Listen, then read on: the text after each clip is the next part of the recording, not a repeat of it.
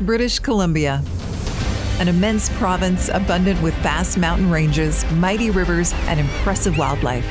The true beauty of this land, though, shines out on the open road. In this episode, we explore British Columbia's northwest coast. Dominated by a temperate rainforest, it's part of 5 distinct ecoregions: Puget lowland forests, Central Pacific coastal forests, British Columbia mainland coastal forests, Haida Gwaii coastal forests, and the Pacific coastal mountain ice fields and tundra.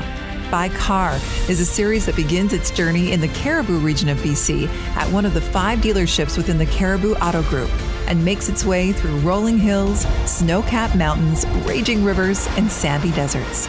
It's a spectacular adventure that can only be experienced by car.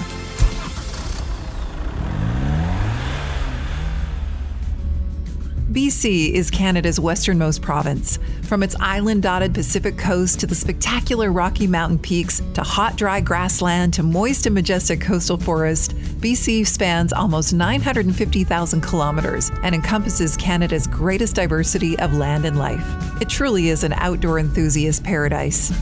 Today, we embark from Westline Fort in Vanderhoof to one of the world's deepest ice-free harbors and what's considered to be the wettest city in Canada. We begin our journey on a stretch of the 4-province-long Yellowhead Highway that heads towards the Bulkley Valley. As is the case with all the beautiful areas in BC, the Bulkley Valley is a traditional territory of First Nations people whose culture lives on through the area. There aren't any major cities on this route, and to the average vacationer, it doesn't seem to provide many attractions. But this heart of British Columbia, the beautiful Bulkley and Skeena valleys, remain cherished lands to the First Nation peoples who've lived here for countless generations. Those of us who are able to experience the area now appreciate all it has to offer. We next travel through the wilds of the Great Nechako Valley and make our way into the Lakes District, which includes the communities of Burns Lake and Fraser Lake. There are hundreds of lakes in this area, offering visitors exceptional and often remote fishing and hiking experiences and providing incredible views for admiring from behind the wheel. We're now 58 kilometers from Vanderhoof as we pull into the community of Fraser Lake, which is home to one of the largest lakes in the province, Francois Lake, which is a hugely popular recreation destination and a stone's throw from the second shortest river in the world, the 500-meter-long Powell River. Within a 50-mile radius of Fraser Lake, we'll find over 160 lakes primed for the avid angler, with an abundance of trout, char, and salmon.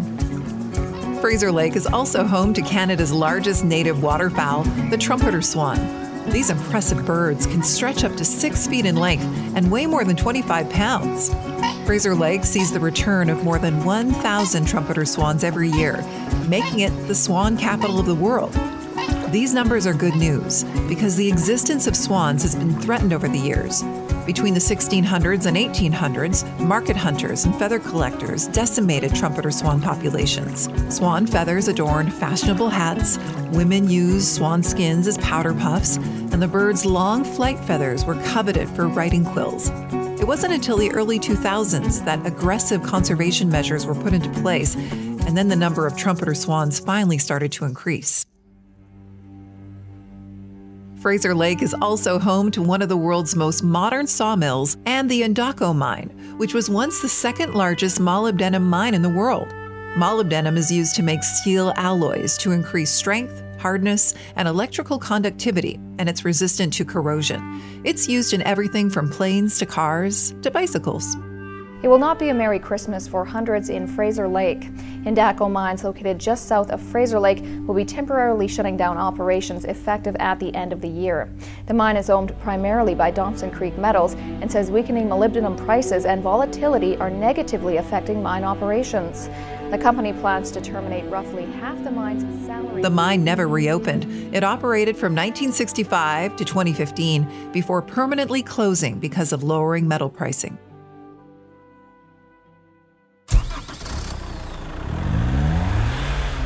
Time to get back on the road and head to our next stop, Burns Lake. Surrounded by nearly 5,000 kilometers of pristine shoreline and home to Canada's first International Mountain Biking Association Ride Center.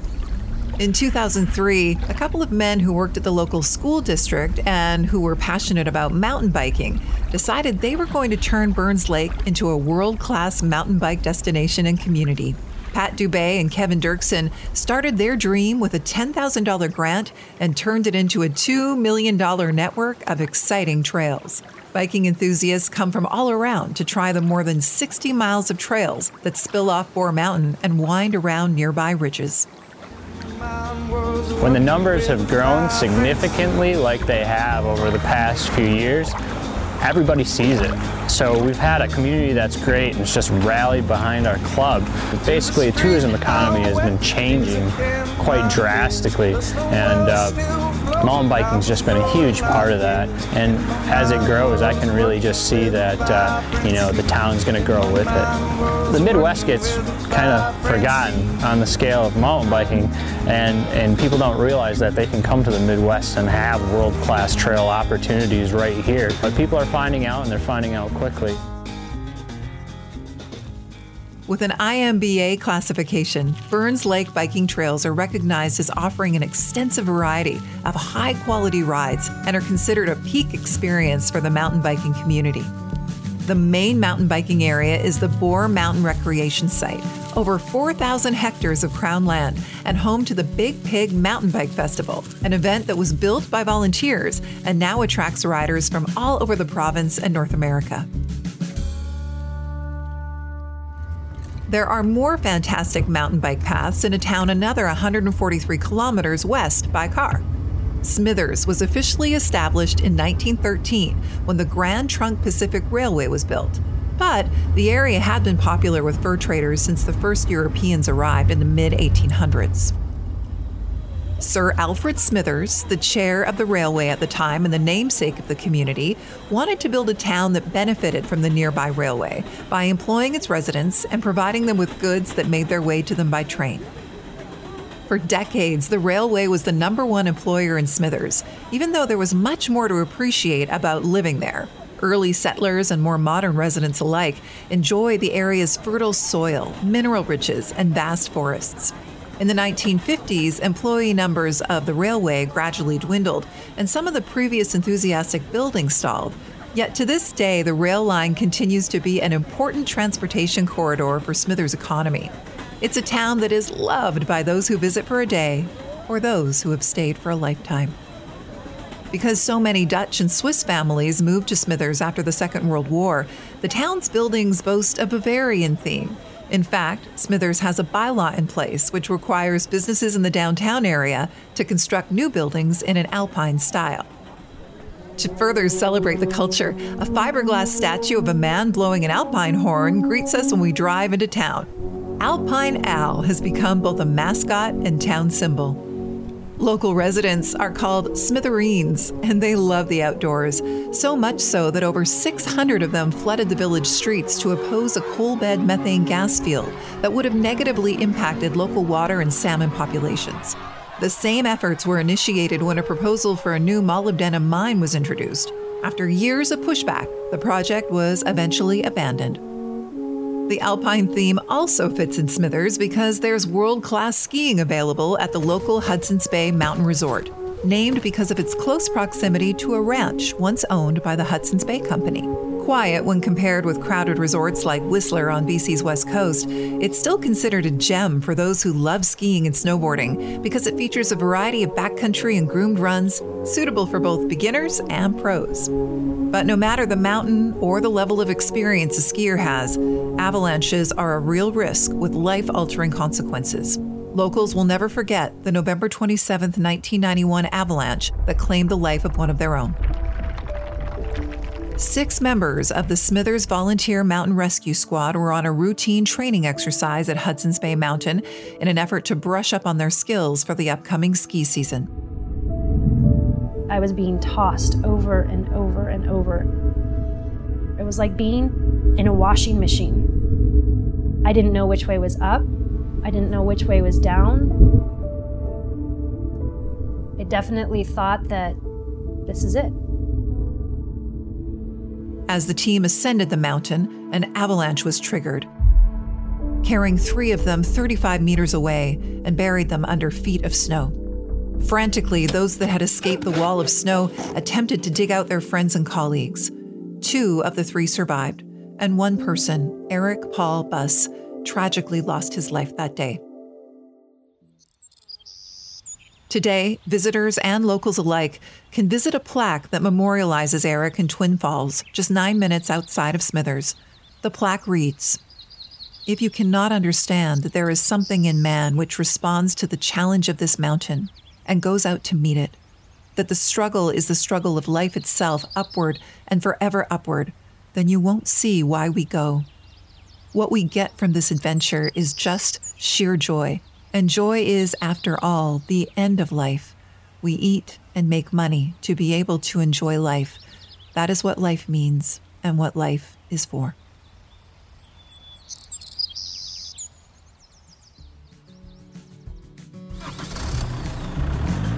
Back in the car, we continue along Highway 37, an incredible opportunity to witness the wilderness of northern British Columbia, First Nations culture, and pioneering history. Our plan is to drive 328 more kilometers to arrive at the village of Stewart. On the way, we'll encounter the spectacular sight of glaciers and possibly roaming grizzly bear. Surrounded by majestic forest, the town of Stewart was founded in 1902 by John Stewart, a mineral exploration icon.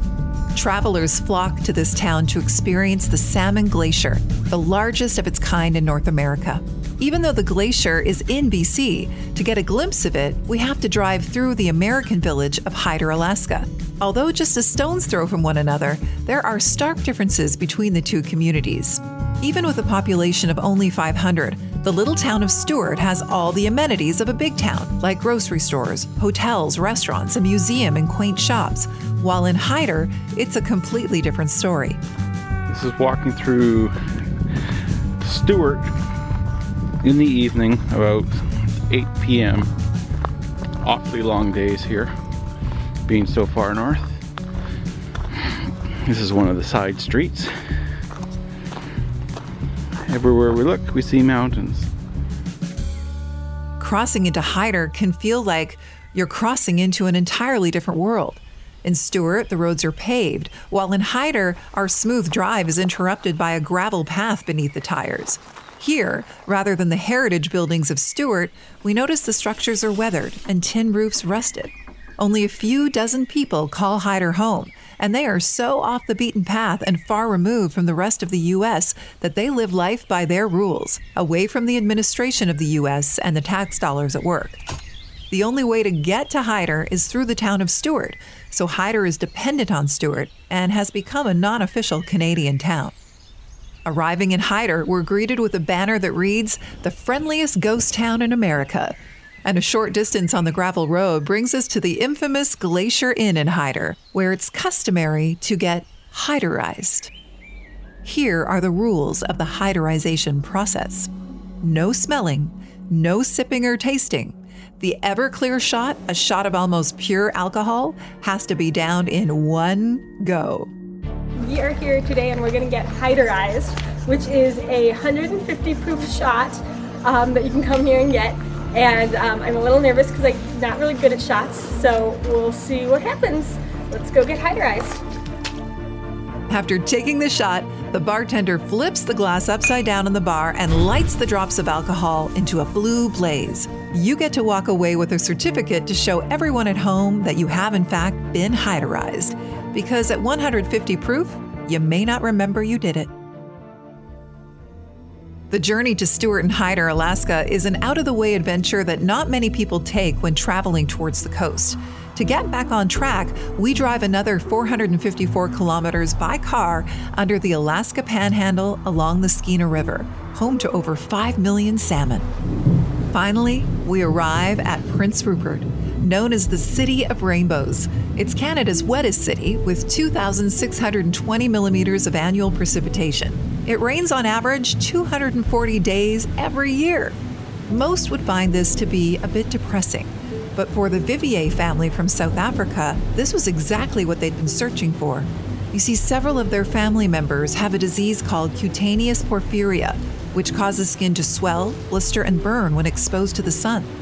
They'd been forced to hide during the daylight in order to avoid exposure. So they scoured the internet for a place that could be described as the cloudiest place on Earth. The result?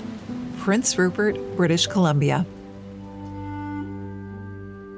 In 1999, the family decided to make the move from South Africa to the northwest coast of BC. But once they arrived, federal immigration officials said they couldn't stay. It took 11 years and enduring support from the people of Prince Rupert for the family to be finally granted permanent resident status. Other than gray skies, Prince Rupert claims one of the deepest ice-free harbors in the world, the third busiest seaport in Canada, and the unique historical attraction Cow Bay. The adventure aspect of BC and the wilderness is what really drew me to Prince Rupert. This trail's 3 or 4 minutes away from my house, so we're out here 2 or 3 nights a week with the dog. Fishing, boating, camping, right at your fingertips. And everything's just bigger in the north. Bigger rivers, bigger lakes, bigger mountains, bigger wildlife. Brittany moved in across the street from me while we were in elementary school. Yeah, so we've known each other since then. I was going to school, working 3 jobs down in Victoria, and then I made my way back to Prince Rupert, intending only to stay for 6 months, maybe a year. There was employment opportunity for both my husband and I. Living here again and thinking about our life through a different lens, we realized that this was actually the perfect place. So I think we've been back for 9 years now. We were able to buy a house and we're gonna start our family here. And it's great to be able to get together and have all the kids play and grow up together just like Monica and I did. I think is gonna be really special. At first glance, the bay's quaint shops, galleries, cafes, and the waterfront seems unassuming enough. But look closer and you'll notice that the lampposts, benches, garbage cans, and virtually anything else that doesn't move is painted to look like a cow. This is all because a boatload of dairy cows were shipped to Prince Rupert in the early 1900s, but there was no dock to unload them. So the sailors decided to push them into the water and urge them to swim to shore. Along with the weather and the quaint tourist sites, the drive west to Prince Rupert may include encounters with humpback, orca, and gray whales, feeding and playing in the sheltered northern Inside Passage. Along with whales, the area is home to porpoises, seals, sea lions, bald eagles, blue herons, and grizzly bear. In fact, the Prince Rupert region is home to the largest populations of grizzly bear on Earth. The 6-hour drive from Vanderhoof to Prince Rupert includes a stunning backdrop of wildlife, wilderness, mountain vistas, and mighty ocean. It's an unforgettable journey by car.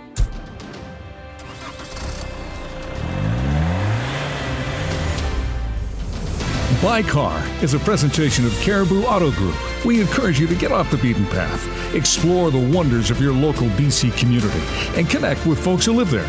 Our 5 dealerships are here to make sure your vehicle is up to the challenge. Visit CaribouAutoGroup.com to contact one of our GM, Ford, or Toyota dealers. Thanks for listening.